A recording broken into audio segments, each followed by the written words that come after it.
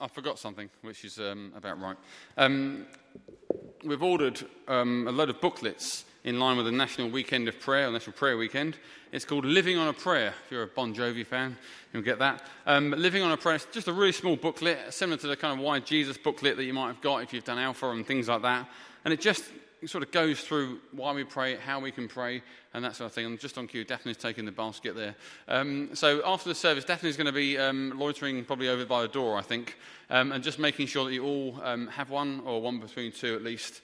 We'll make them go round between us all. So if you'd like to take one, just take one. They're free, just on behalf of the church.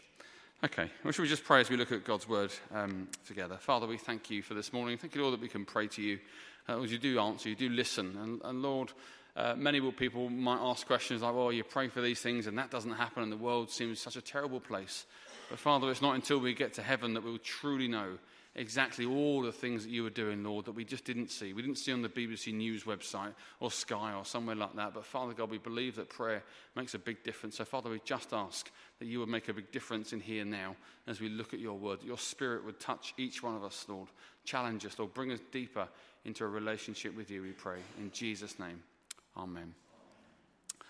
An atheist was walking through a forest in the US a few years ago, walking through a dense part of the forest on a hot summer's day, and then suddenly, out of nowhere, jumped a massive grizzly bear. I don't think anyone else experienced anything similar to that, but this massive grizzly bear jumps out from behind a bush and confronts this atheist as he walks through a forest in America. The man stands there, stares at the bear. The bear looks at the man with a slight curl on his lip and begins to growl. I don't know much about bears, but that seems to me a pretty bad sign. The man stared back and began to tremble. The bear began to get a bit angry and go, "Urgh." And then it charged at the man, charged at him in full force. And as the bear bore, no pun intended, down on the man, he decided that he would chuck his atheism out the way and he would pray for the first time in his life. And just as the bear raised on its hind legs, about to kill him, he said, "God, please forgive me for all the times I've ignored you over all these years. Lord God, if you are real, please make this bear a Christian." Just like that, the bear just stopped, calmed right down, stood on his hind legs, and he slowly put his paws together, bowed his head, and said, "Father, for this food I'm about to eat, I'm truly thankful." I don't think it's a true story. We're talking about prayer. What I love about church, though, is that you can tell us, if you wait 5 years, you can tell the same joke. And no one's heard it, which is brilliant. Over these past few weeks, we're talking about prayer in the lead up to the National Prayer Weekend. I'm still going to smile because it's still funny, and I laugh for quite a long time for jokes these days. But most people admit, don't they, that they've prayed at some point, whether it be grace before dinner, or at one of these roadside shrines where somebody's been tragically killed, or in a hospital chapel, or during penalties at a World Cup. For those of you that aren't English, you don't understand why we pray during penalties at World Cups. And for those of us that are English, we don't understand why we pray during penalties at World Cups, because clearly God doesn't answer that particular prayer, but we do it anyway. But everybody admits they're praying. Statistically, they reckon 1 in 6 people pray daily. 1 in 6 pray daily. And 1 in 5 people believe in the power of prayer. And that's amazing, isn't it? But that's also a real challenge, because if you look around you, 1 in 6 people of Sawbridgeworth are not in here this morning. So there's more people that believe in the power of prayer than come to church. And it's quite a challenge, isn't it, for that reason. This week I visited, as I said earlier, lots of local shops and local schools to ask them if they had anything that we could pray for during our National Weekend of Prayer. And pretty much, except one woman who looked at me like I was a complete odd man, all of them actually seemed quite genuinely touched that we were just offering, no strings attached, to pray over our local town. Schools were the same as well. They seemed just quite touched, and a few of them are very happy to have a prayer box in their particular organisations. So why do we pray? Why do people pray? I've got a little video from that David's going to play. Just answers that question. Why do we pray? Have you ever wondered why so many people pray? Well, Albert Einstein said that there's really only 2 ways to live, as if nothing's a miracle or as if everything's a miracle. Either life's a fluke and we're just a bunch of highly evolved animals on a big rock lost in space, or there's a creator behind creation, a God behind goodness. And if so, then connecting with him in prayer is pretty much the most mind-blowing thing you can do. Archaeologists keep digging stuff up that shows we've always prayed. People of many faiths pray daily. Even atheists admit to praying sometimes. Real prayer is a two-way conversation with the living God who loves and listens to the things we say. Jesus said, "Ask anything in my name, and it'll be done." We have a chance to ask for peace, healing, help, or whatever we need. Life matters, you matter, your choices, thoughts, prayers, and actions echo in eternity. But in case you hadn't noticed, God is pretty much invisible and not always easy to hear. There are distractions, disappointments, and questions that we all share. That's why 24/7 prayer does stuff to help thousands of people in hundreds of places connect with God in new ways. People are learning to pray by just praying. Why don't you take on the challenge of a 24/7 prayer room? Just gather your friends, find a place, pick a week, get creative in the space, and fill every hour of the week with a chain of prayer. Prayer vigils like these have been changing lives for 2,000 years, and today millions are discovering that God's real, life's a miracle, and the most powerful thing you can ever do is to pray.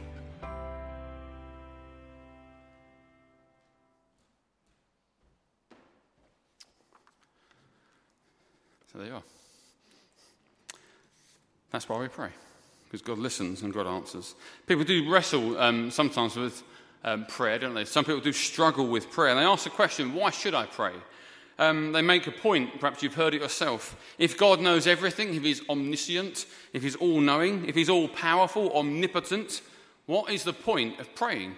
Why should I bother getting on my knees for half an hour every morning, asking a God that already knows everything and can already do everything to do anything if he's already going to do whatever he wills?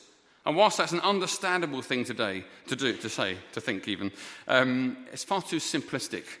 And it misunderstands something far more radical about prayer. And there's two things we're going to look at this morning. That prayer, two reasons for prayer. One is that prayer is a relationship. Prayer is about how we grow in our relationship with God, and it's about partnership. Prayer is about how we partner our wills with God's will to change the world. So let's look at relationship first of all. Jesus said in John chapter 15, verse 7, the following thing. He said, "If you remain in me and my words remain in you, ask whatever you wish and it will be given to you." If you remain in me and my words remain in you, ask whatever you wish and it will be given to you. That's quite a thing to say to his disciples. I've put that up. It disappeared again. Because actually it's fundamentally about relationship, prayer. Regardless of your marital status or whether you're lonely or in a crowd, God is your significant other. He is the one that wants to be in the best relationship you could possibly enjoy. Effective prayer, the Bible tells us, is rooted in genuine relationship with Jesus Christ. I know lots of people that have almost no relationship with Jesus Christ, very nominal or perhaps in their faith. And then when they pray for things and they don't happen, they say, well, where was God and all that? But you think you've got to have a genuine relationship with Jesus. It's rooted in that genuine faith about obedience, our holiness, our words and our deeds. Prayer is a relationship. And it's also a two-way conversation. That's the reason it's a relationship. Because we get to talk to God. We get to share our thoughts and our worries. We get to thank him. We get to bring our requests. But we also get to listen to what God wants to say to us. God speaks and is desperate to speak to every single one of us, I believe, every single day. But like every other relationship, you have to work out what God sounds like. You've got to listen for that still small voice and recognize that's God talking to me. Because that's the way God always talks. That's how God's communicating, through his word or through some other way. But we know the voice of God when we're listening for the voice of God, because it's a relationship. A sad story of a beautiful Irish bride who accidentally drowned the night before her wedding in 1845. Her heartbroken fiancé, a man called Joseph Scriven, I think that's how you pronounce his surname, eventually emigrated to Canada. After a while, he fell in love once more, but his new fiancée contracted pneumonia, and she too died before their wedding day. After this double tragedy, Joseph Scriven would never marry again. But then in 1855, he received news that his mother back in Ireland was seriously ill. In an attempt to send comfort across the ocean, Joseph wrote his mum a poem entitled Pray Without Ceasing, the words of which were to become one of the best-loved hymns of all time. See if you recognise it. It goes like this: What a friend we have in Jesus, all our sins and griefs to bear. What a privilege to carry everything to God in prayer. Oh, what peace we often forfeit. Oh, what pain, what needless pain we bear. All because we do not carry everything to God in prayer. It is an amazing joy to be able to bring everything to God in prayer. And that's only possible because it is a relationship through Jesus Christ. A father, a busy businessman, was off on a lengthy business trip. And as he walked out the house, he noticed his 6-year-old son looking quite upset that his dad was going to be away for a long time. And so he quickly gave his son a piece of paper with his mobile phone number on it. And he said to his son, I promise you, you can call me any time, and I will always answer. And sure enough, the son phoned a lot. And his dad kept his promise.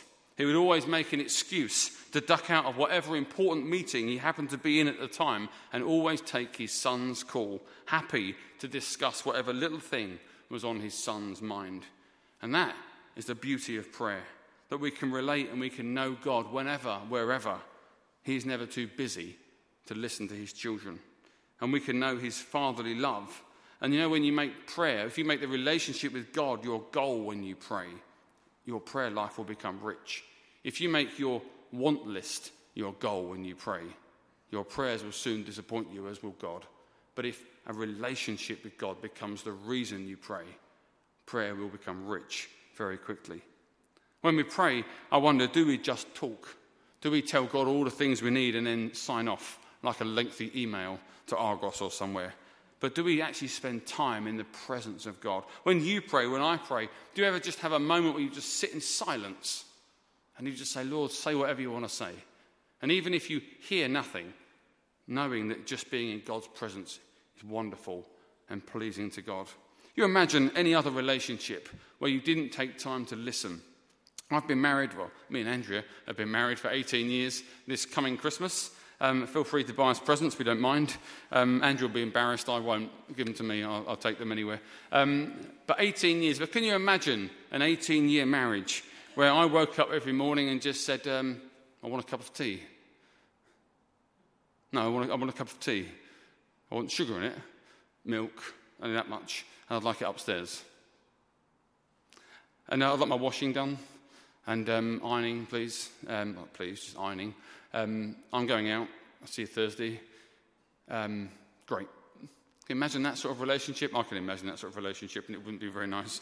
I wouldn't have survived longer than about 30 seconds, actually, after the wedding day. But can you imagine a marriage that was like that? One-way traffic. Just do this, do that. I want this, and I want that. That's no relationship, is it? That's a poor relationship.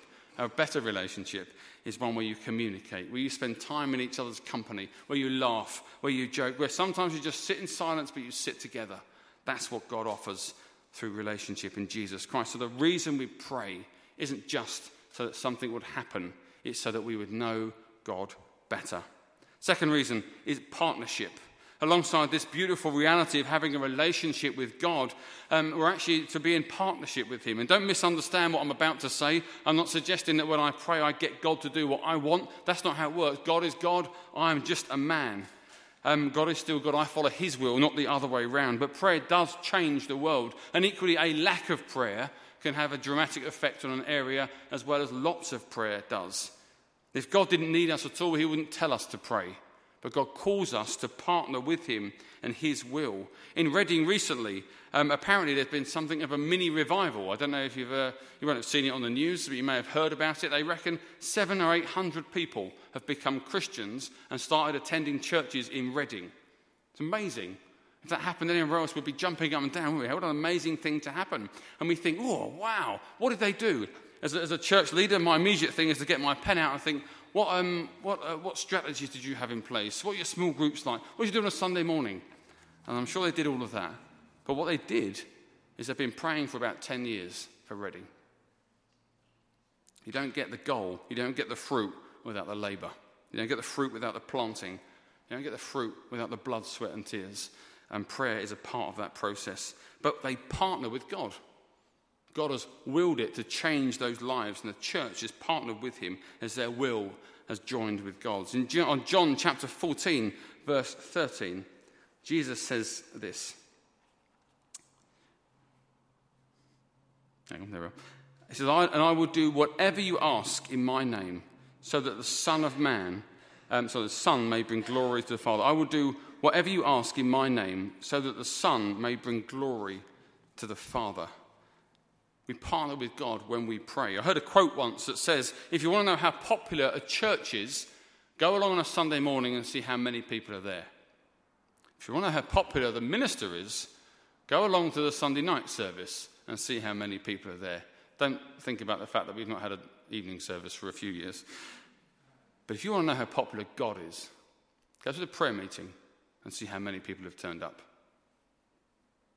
Prayer is our spiritual bread and butter. It's our power. Charles Spurgeon, his church in London, used to have something called the engine room or the boiler room, I think it was actually called. And before every service, they would have a prayer meeting underneath where they met. And do you know how many people used to attend that prayer meeting before they met for their worship on a Sunday morning? Hundreds. Because they understood that prayer wasn't just relationship, it was partnering the power and the will of God. Pascal said, God instituted prayer to bestow upon his creatures the dignity of causality. Let me translate that for you. It simply means that God has given us the blessing to be able to pray into something that God already wants to do and see it happen. God has given us the blessing of being a part of what he does and being almost the cause of it, but underneath his sovereignty. I don't tell God what to do, but he allows me to pray in to what he wants to do. Somebody mentioned at our prayer meeting last week about World War II and how the whole of this nation was called together to pray, to ask God to protect us from the threat that was just across the channel. And when England was at its weakest, Britain at its weakest, we prayed, we asked God to move. And there was blessing. We survived, and the rest is history. A direct result of prayer, not just Winston Churchill. Think about that next part of the Lord's Prayer.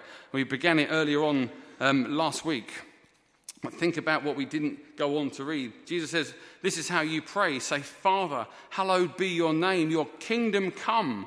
Give each day our daily bread. Forgive us our sins as we forgive those who have sinned against us. And lead us not into temptation. It's about relationship, isn't it? Help me with my sin. Help me to love the way you do, live the way you do, but your kingdom come. It's about partnership as well. Prayer is about both those things. So how should we pray? How do we pray? So many people find it so difficult. Well, 3 things to just take away this morning. Number 1, this is how you should pray. Keep it simple. Keep it simple. I remember when Hannah Marie was very young, she upset me. Sadly, that's not been the last time she's upset me. I think I've upset her more than she's upset me, actually, over the years, but there we are. But she upset me once. I shouted at her about something. I can't even remember. She was about 4, I think, and I told her off.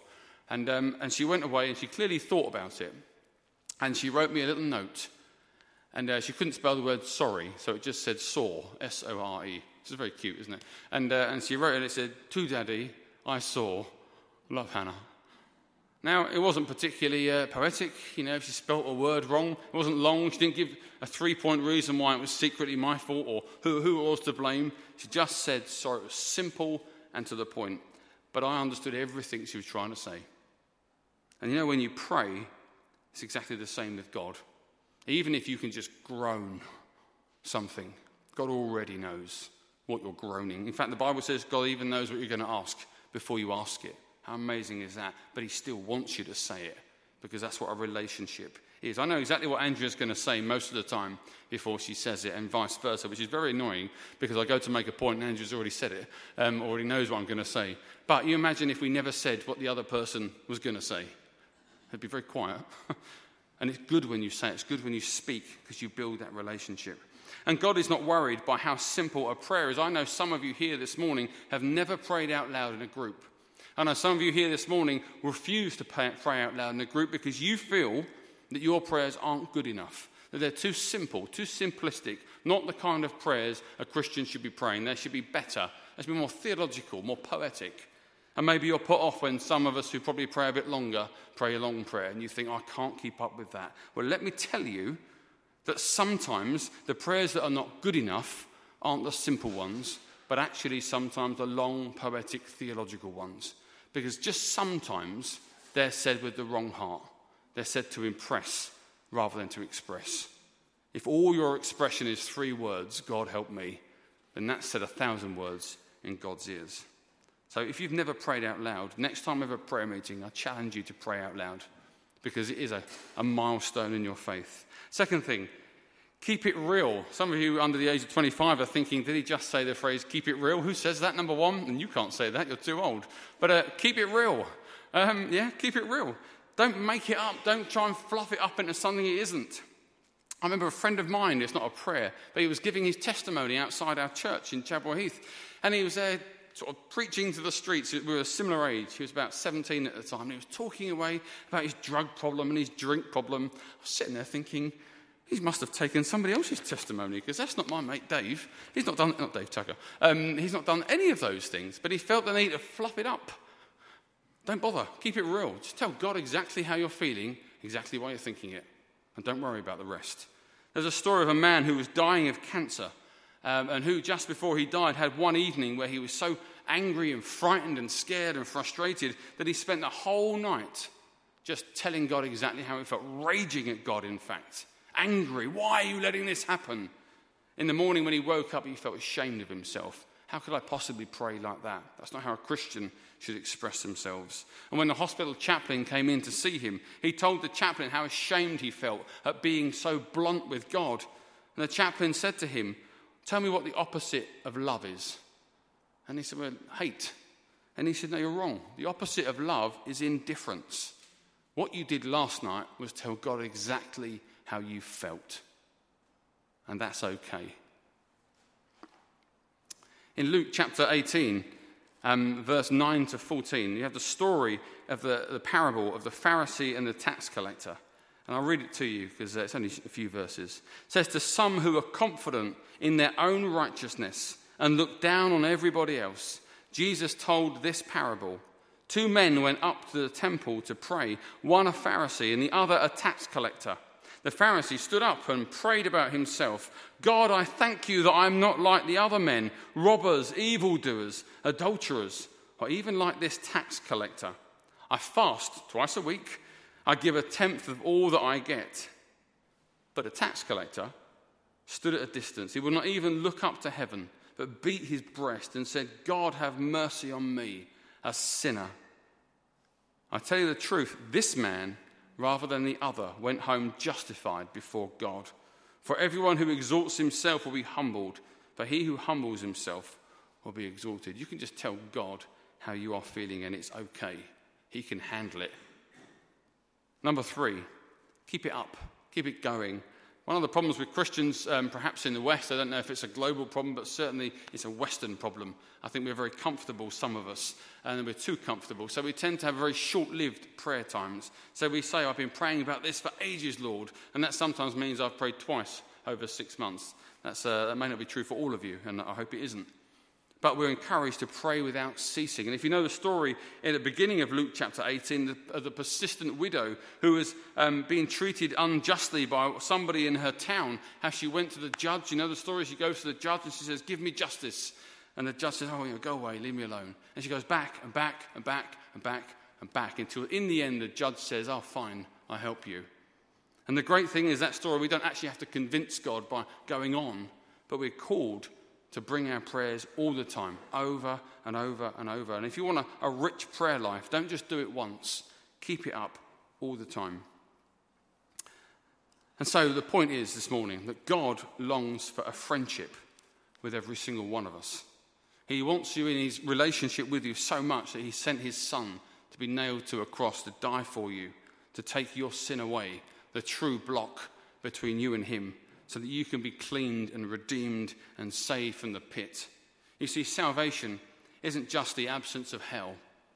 It's the privilege of the presence of God. Romans 8:26-27 says, in the same way, the Spirit helps us in our weakness. We do not know what we ought to pray for, but the Spirit himself intercedes for us with groans that words cannot express. And he searches our hearts, knows the mind of the Spirit, because the Spirit intercedes for the saints in accordance with God's will. We're called in to the presence of God in a way that you could never think was possible. So leave this place and don't see prayer as a chore, as something to tick off before you go to work or when you come home from work or before you go off to the Haley Centre or college or whatever. See it as an opportunity to know God better and as a privilege to partner with him as to what he is doing.